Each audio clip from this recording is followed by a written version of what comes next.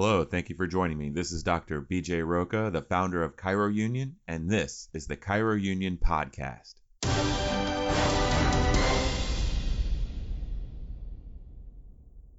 Welcome to the last episode of 2017 for the Chiro Union Podcast. Hope everyone has a joyful holiday season. In this episode, I want to go over some news in chiropractic in the healthcare industry. Talk about is a new study that's out that has to do with workplace health clinics. We're going to talk about Aetna and CVS. We're going to talk about United and their $5 billion purchase of 300 clinics. The board in California recently sent out an email alert notifying people that the population of licensed chiropractors in the state of California has dropped or declined, and that their licensing fees will go up temporarily, if not permanently, or until the total population of licensed chiropractors increases. So what does that mean for chiropractic? And there's also some studies in the news I'll talk about and mention. We'll briefly go over the Gallup poll. Part 3 of the Gallup poll finally came out. We'll go over that briefly. Didn't have nearly the grand finale feel to it that I was hoping it would have. I think that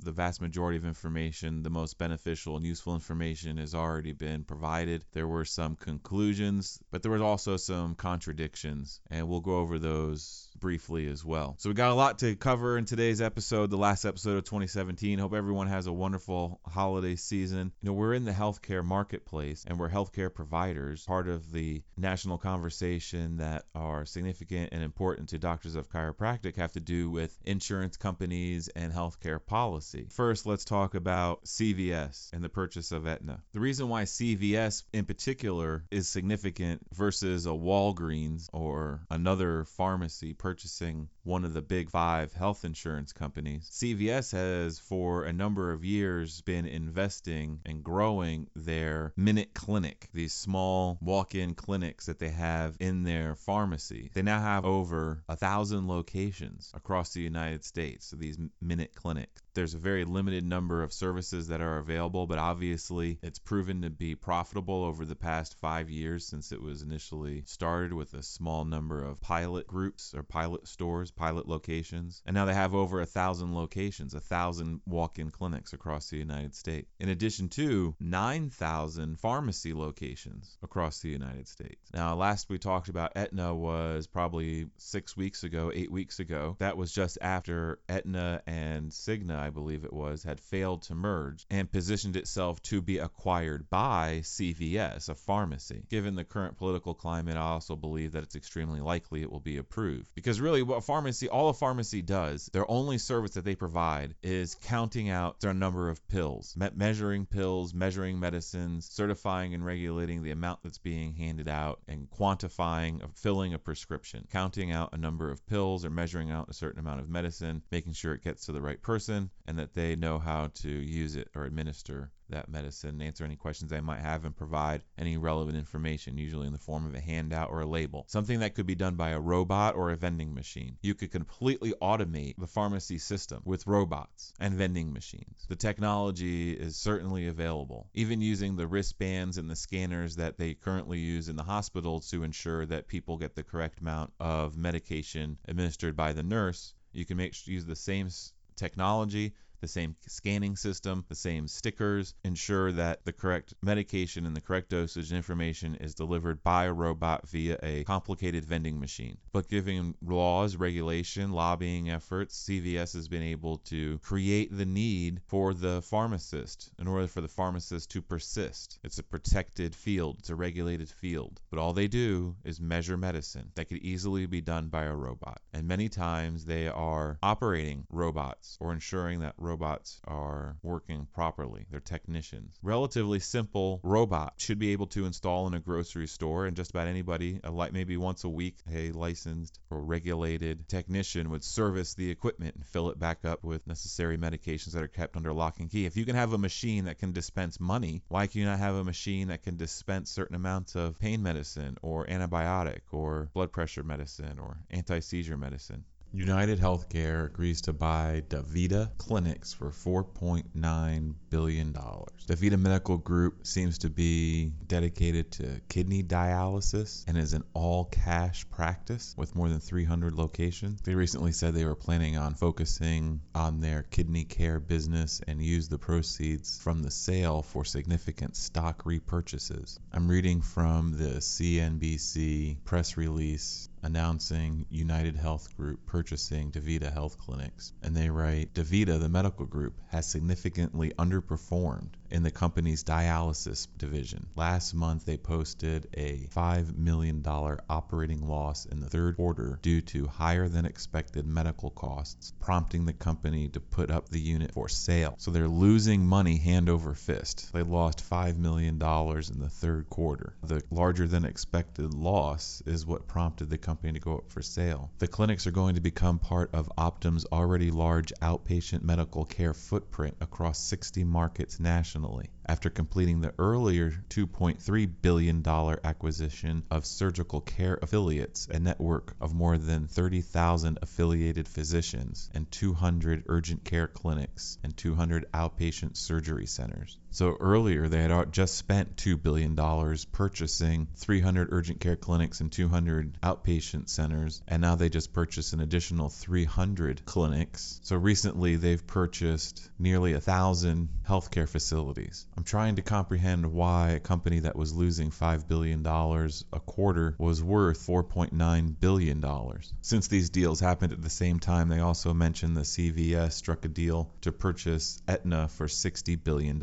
And what they're describing as an attempt to create a vertically integrated benefits and healthcare system that would be anchored around CVS's in-store clinics. The companies say together they can provide consumers with better coordinated and more cost-effective care. So you can see they're getting into care, into actually providing care. The CIO of CVS, Stephen Gold, has stepped aside prior to the Aetna acquisition. This is a New York Times article, CVS to buy Aetna for $69 billion in deal that may reshape the healthcare industry. They write that this transaction, one of the largest of the year, reflects the increasingly blurred lines between the traditionally separate spheres of a rapidly changing market or industry. It represents an effort to make both companies more appealing to consumers, as healthcare that was once delivered in a doctor's office more often reaches consumers over the phone, at a retail clinic, or via an app. This merger comes at a time of turbulent transformation in healthcare.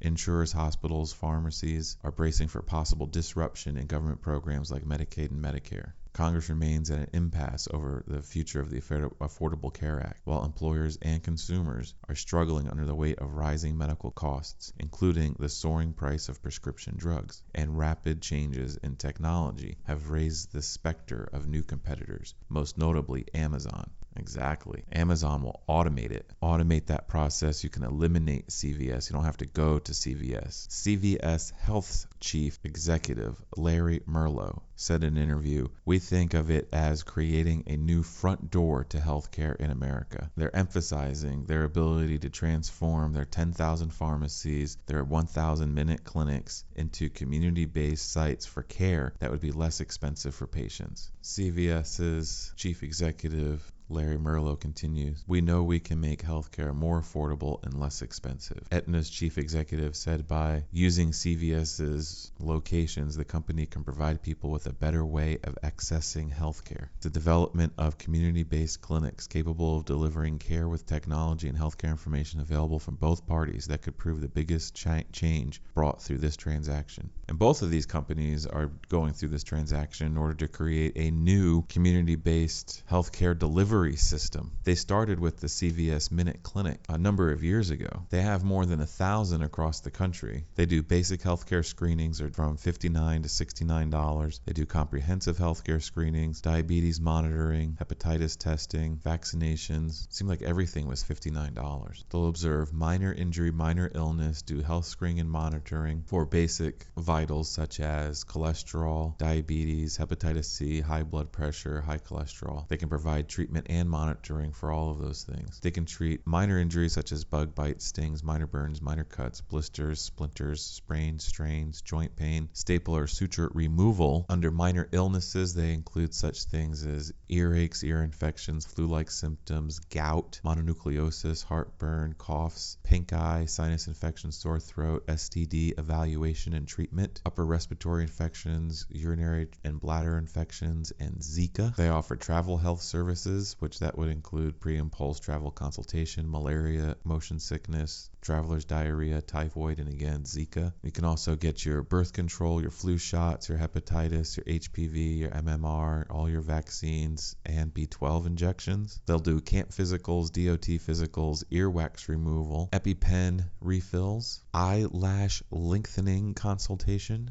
general medical exams, college physicals, one-time medication renewal, sports physical, weight loss program. They also do pregnancy evaluation, yeast infections, birth control. So if you have a minor illness, you're going to expend from $100 to $129 to basically have a condition evaluated. Now this is cash. United also, the company they purchased, said that they would be focusing in on their kidney dialysis treatment and as a cash alternative. And these prices also are cash. $100 to $129 for an assessment of any minor illness, minor injury, or skin condition. From $69 to $109 or $129 for your wellness and your physicals. They'll do individual consultations for as little as $59 or $35, depending on what service it is. All your screening and monitoring is between $59 and $69. Diabetes is a little bit more, from $100 to $129. Birth control injections are $109. Flu vaccines are $45. Vaccines are in the $100 to $125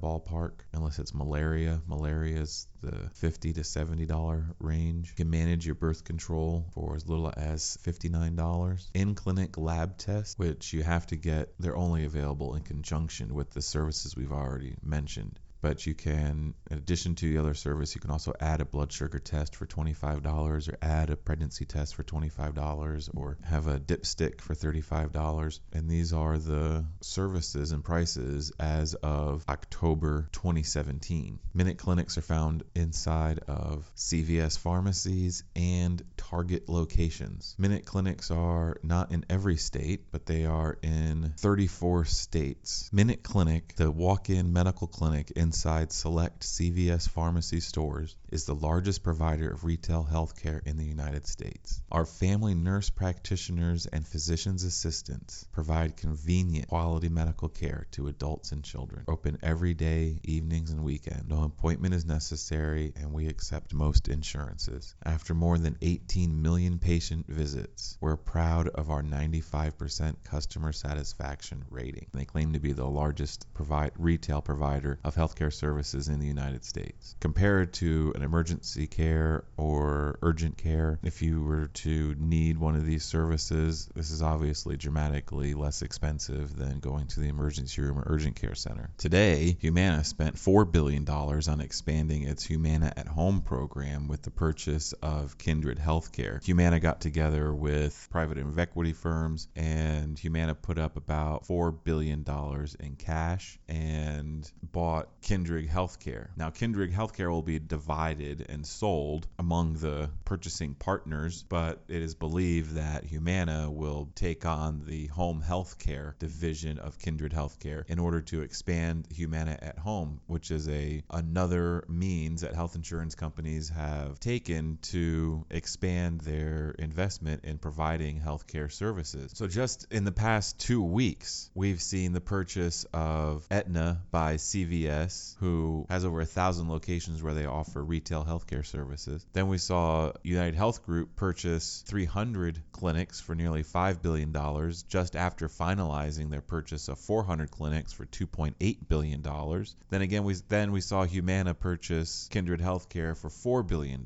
The company that was purchased had more than 100,000 employees. They're changing the way healthcare is going to be delivered, and they're heavily investing quite rapidly into into their own visions and ideas of what those delivery models might look like. We got Cigna now. They issued a paper in 2015, which they called a white paper, in regards to the evolving models of care delivery, how the market can improve access, improve affordability, and personalization. This was the predecessor to their on-site healthcare system. From 2000 to 2014, according to Cigna, premium healthcare costs increased 149% for employers and 198% for employees. While more people have health insurance, in 2015, 20% of people claimed that they had a difficulty accessing their primary care, not only due to a shortage of primary healthcare providers, but because of deductibles, copayments, coinsurances, and other obstacles that make the primary care provider inaccessible, because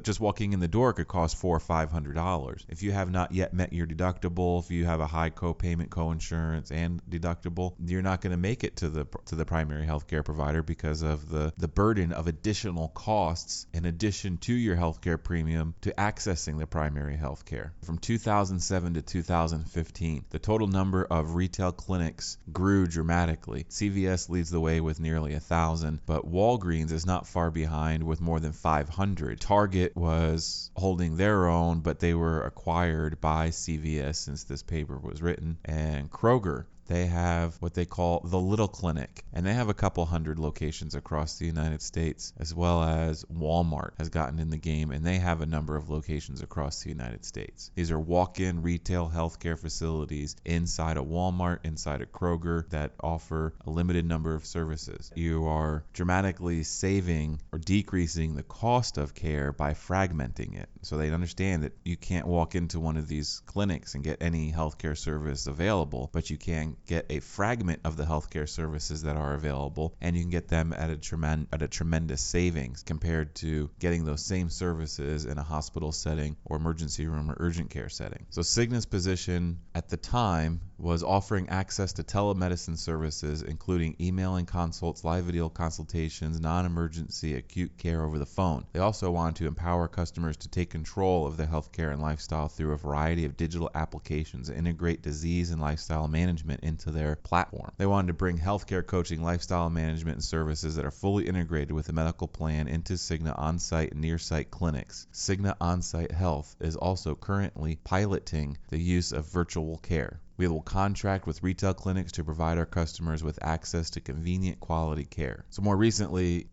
Cigna has published another paper, this one in regards to on-site healthcare centers, sometimes called worksite centers or near-site centers. They can also be shared site health centers for employees and in some cases their dependents. So if you have commercial zones, you have industrial zones, you have places where there may be one employer that has several thousand employees and would benefit from having their own independent on-site health center. Or you could also have a shared site center, meaning that in this industrialized area, in this industrialized park, there's 5 separate employers that may have several hundred to 1,000 employees each. Each individual business does not necessarily need to have their own individual on-site healthcare center, but all 5 of the companies in that location or in that general area can share an on-site healthcare facility. Now, the near-site or the on-site healthcare centers are typically employer-sponsored or owned a healthcare center that is near or in the work site, meaning they have a factory that employs 10,000 people, and in that factory they have a clinic where they own the clinic and they're responsible for the clinic, but they employ people in order to provide these services to their employees. The shared site may serve the employees of multiple employers. It'll be sponsored by and funded by the employers, but not individually owned by the employers. But it'll be a benefit to their employees and a cost-saving approach. These services can range greatly, but they typically are from basic healthcare services. They're going to deal with basic injuries, minor illnesses,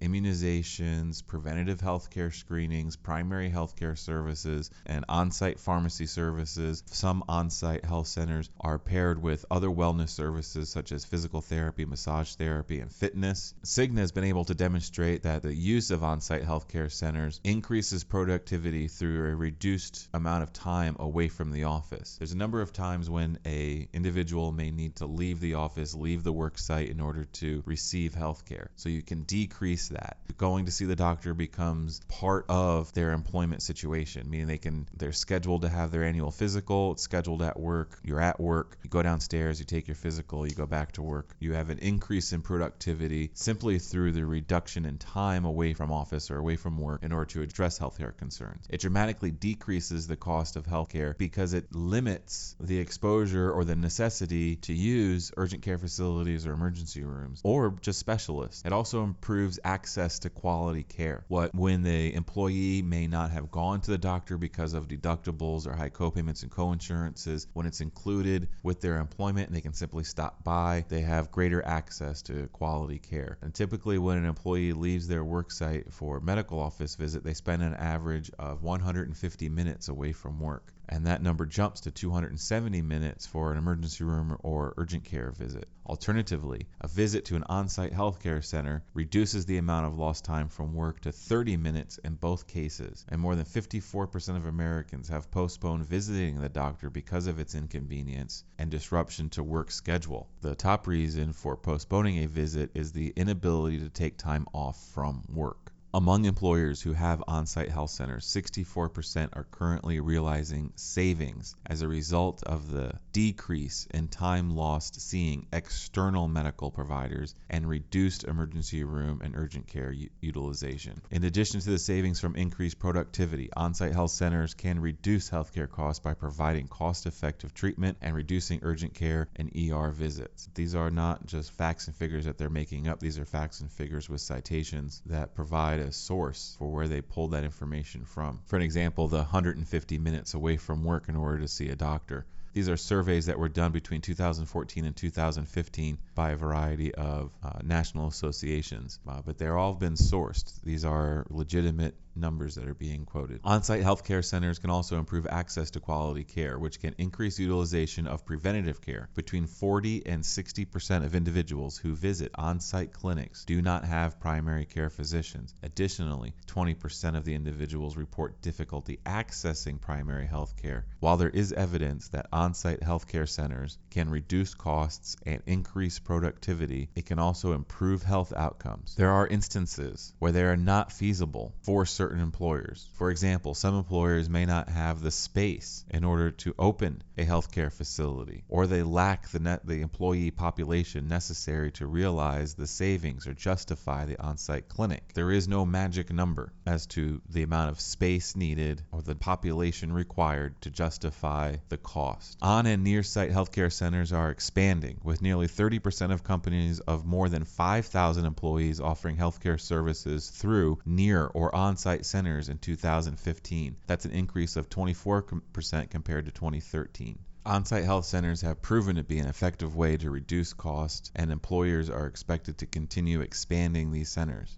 Cigna wants to expand it to employees and their dependents. They want to have a more broad scope of services available, make it easier to get more regular health checkups and screenings done because it's at work. It's much easier to make sure that all of your employees have had their annual exam if it's scheduled at work. It costs significantly less to employ somebody to provide those services and minimize the need for urgent care or emergency room visits than it is to provide insurance that will cover all of the ancillary services that could be provided at a clinic on site. So this podcast, this one has taken a lot longer to put together. The story just continued to grow and continue to unfold and expand, and just there kept being more relevant information that I wanted to add, and it's just continued to grow. So one of those things that happened was Palmer announced they were having a multidisciplinary job fair. So I looked at the employers that would be at the job fair recruiting doctors of chiropractic. They had 5 different places listed. One was the Veterans Administration that's actively been trying to recruit doctors of chiropractic for a number of years. And another was this company, I'm not sure how they pronounce it. It's spelled Cerner, Cerner or Kerner, I guess are 2 possible pronunciations of that name, but they will be at the job fair recruiting doctors of chiropractic. And this company is dedicated to on-site health centers. This is reading from their website now. Our holistic approach to health centers infuses wellness and condition management into primary care to help keep your employees healthy and bend the healthcare cost curve for the employer. So this company is traded on NASDAQ. Their symbol is CERN. In 2016, they did about $4.8 billion in total revenue. Since their creation, they've invested more than $5 billion into research and development. They have 26,000 associates based in 26 countries across the world. They have 27,000 provider facilities in 35 countries. They're going to be at Palmer recruiting doctors of chiropractic to be providers at these facilities. I'm not sure if they're employment opportunities or contract opportunities, but they're going to be at a job fair. Who else is going to be at Palmer's job fair? Another one of the companies listed on their website as being in attendance at the Palmer job fair is Premise Healthcare, taking care further by bringing it even closer. On their homepage, they say, "We are Premise Health, the leader in on-site health and wellness, and the most experienced in changing the way people use and pay for healthcare." This is from the CEO, Stu Clark. Premise Health has an obligation to change the conversation in the worksite health industry. We are focused on improving patient, provider, and client experiences. To that end, we are investing in technology that substantially engage patients, improve the efficiency and satisfaction of providers, and allow employers to verifiably track outcomes. Aetna is going retail healthcare services at pharmacy locations because there's 9,000 CVSs located across the United States. So they make a reasonable target for a national chain of retail health services. United is purchasing outpatient services, and at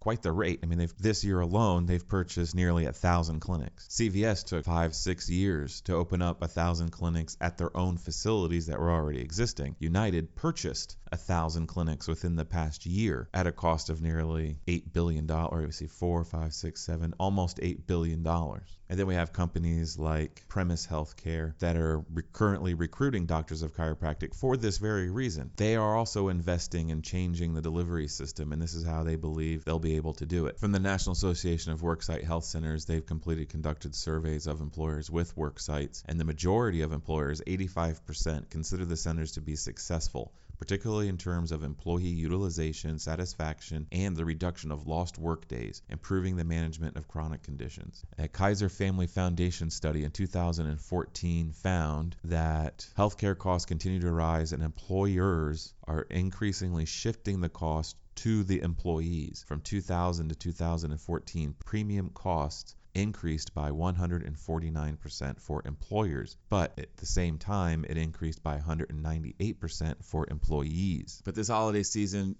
one of the things I want to ask, if you happen to enjoy this podcast, to share it with your friends and your chiropractic colleagues. We're trying to share meaningful content, have a thoughtful conversation about what's going on in our profession, because nobody else is doing that.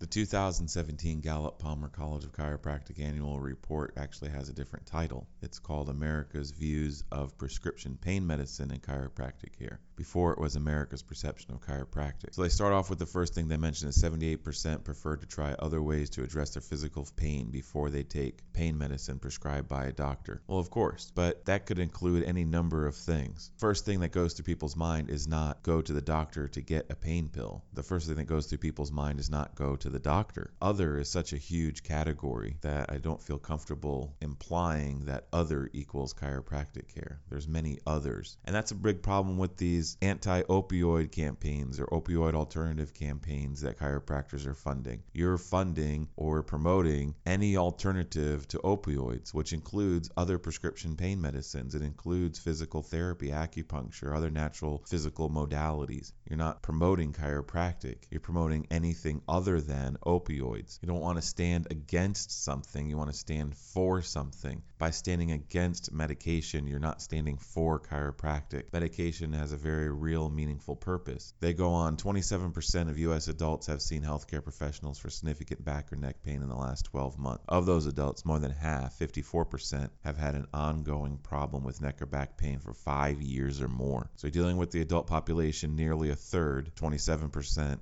have seen a healthcare provider for significant back and neck pain in the last 12 months. Or 54% have had an ongoing problem with back or neck pain for 5 years or more. Yeah, that's because a lot of these modalities don't actually resolve the problem. These are not fast healing processes, or that there is some underlying problem that is resulting in the back or neck pain, and as long as that underlying fundamental problem is not addressed, it will not be corrected. 22% of U.S. adults prefer to take pain medication prescribed by a doctor to treat their physical pain. 63% agree most chiropractors have their patient's best interest in mind. 52% agree most chiropractors are trustworthy. See, now you can easily look at that the other way around. 48% agree most chiropractors are not trustworthy. It's a yes and no kind of question. So if 52% agree that chiropractors are trustworthy, that means 48% don't, which is significantly higher than even last year's Gallup poll. And it also seems to be slipping in terms of patient's best interest in mind. 63%, that's not particularly well. 2/3 approximately. So a third of people that have been to a chiropractor do not believe that the chiropractor has their best interest in mind. That's a significant problem. That's a huge percentage of people that have been to chiropractors. Many Americans don't know enough about chiropractic care. Well, that's certainly true. And that's something they've reiterated many times over and over again with this study, is that the more people know about chiropractic, the more likely they are to seek chiropractic care, and that the vast majority of people have very little understanding about the chiropractor, the degree at which a chiropractor is educated, or what exactly a chiropractor does every day. We have to accept responsibility for that. It's only our fault that in 100 years, or in 122 years, we have not been able to put together an effective means of educating the public about chiropractic.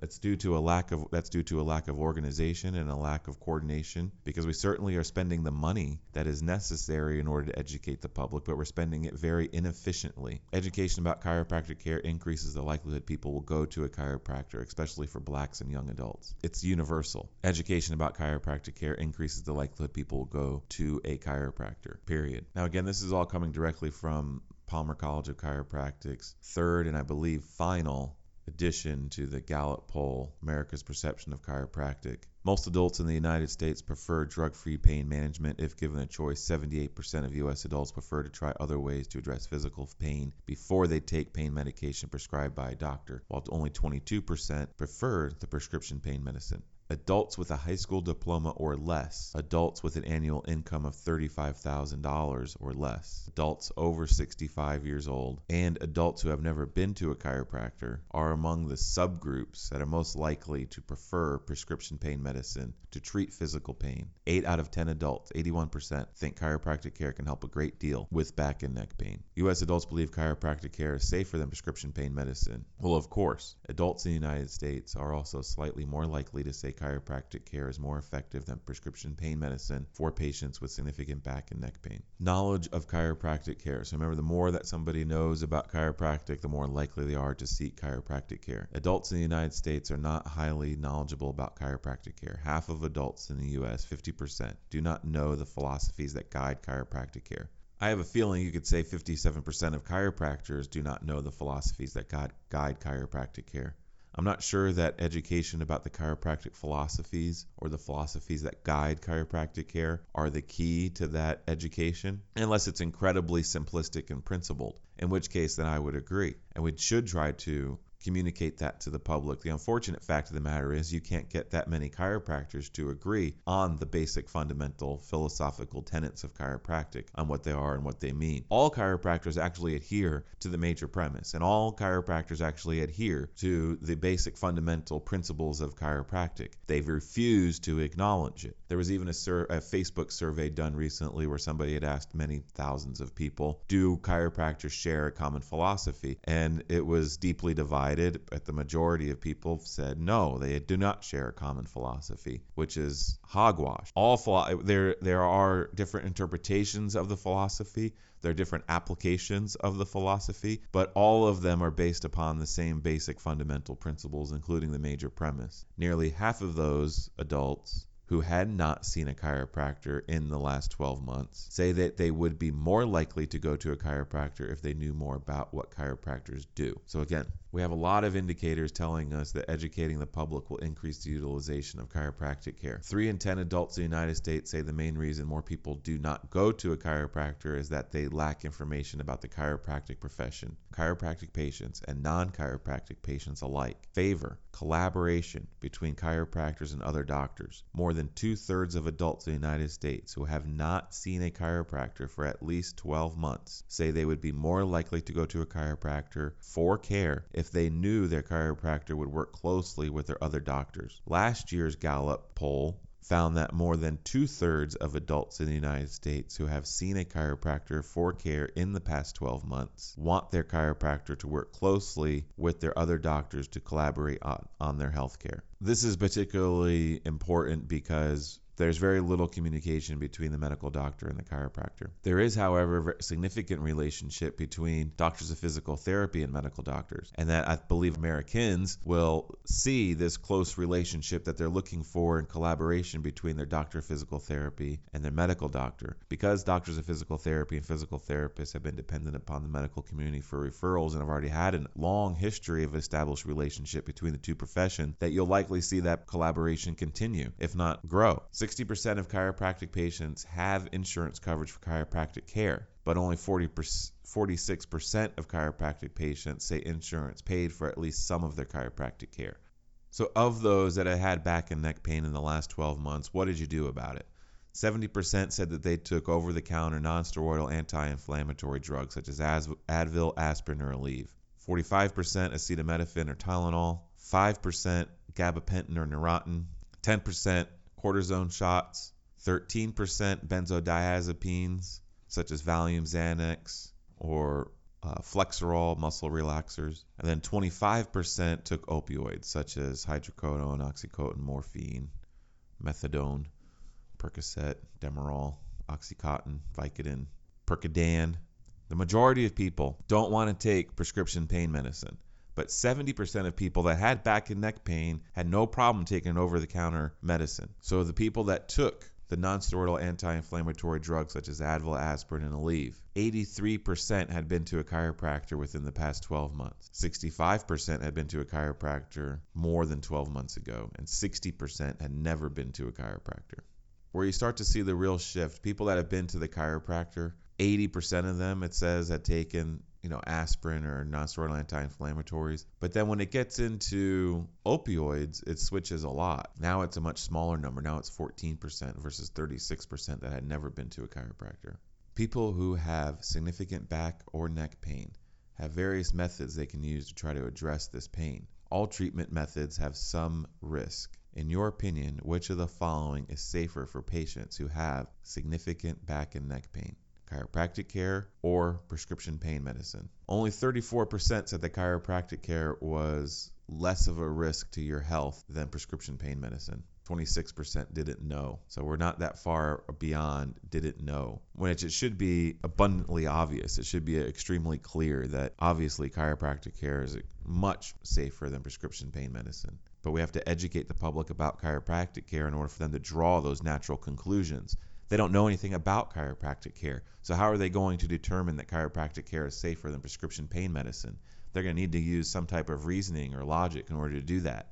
They've got all kinds of information available about the prescription pain medicine. It's being pumped at them all day, every day, but would have very little in terms of education about chiropractic care and its risks or benefits. So of course they don't have any.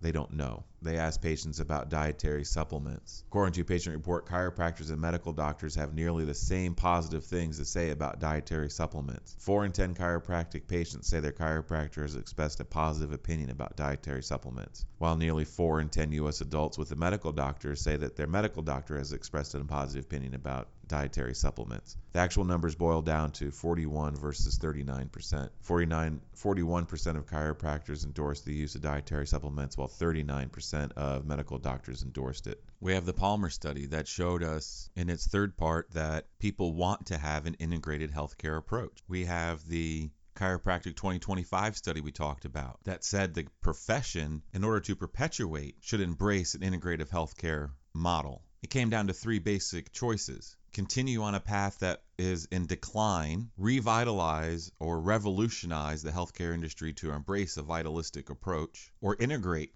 The best way for the doctor of chiropractic and for the profession to integrate within the healthcare community is going to be independently, as owners, as entrepreneurs. How is the market changing? What is the market doing? When the all big five move in a particular direction, you need to take notice. You are in the healthcare delivery business. That's what you do. You deliver healthcare services. When thousands of clinics are being purchased for billions of dollars in the healthcare sector, and you own a healthcare clinic, and you're in that space, this is your business, this is what you do, these are significant factors in your business. The conversation's being dominated by the one spine at a time guru and their nonsense. Whether they're a technique guru, whether they're a practice management guru, a marketing guru, they're just pitching their crap, and it's dominating the conversation. It's dominating the continuing education system. It's dominating the conversations, our trade publications. It's dominating our trade associations. Look at the actions of the market. And to simply dismiss anything that has to do with insurance and say, oh, well, don't play the insurance game. You're free from their bondage. That's absolute nonsense. That's retail chiropractic. That's retail healthcare. You can't just completely ignore the retail sector and pretend like it doesn't have any influence over your practice, even if you do not participate in that marketplace. Retail prices have a direct impact on wholesale prices. Retail prices are going to be higher than wholesale prices. You can't just ignore insurance. The answer can never be just simply ignore these problems, which all too often that's exactly what the guru or the false leader wants you to do. Ignore the systemic issues, ignore the systemic problems, focus on you and your practice, and I'll show you how you can be successful, one spine at a time. I'm becoming a firm believer of the idea that a union for doctors of chiropractic needs to work to establish job opportunities for doctors of chiropractic, and that this is one of the mechanisms in which Chiro Union is going to start working actively in the coming year to create jobs for doctors of chiropractic. In terms of a profession, in terms of an industry, there are very few and limited job opportunities within the chiropractic profession, certainly given the number of people that graduate. This is why there is a shrinking number of chiropractors that are practicing chiropractic. Some people will say that chiropractic is growing.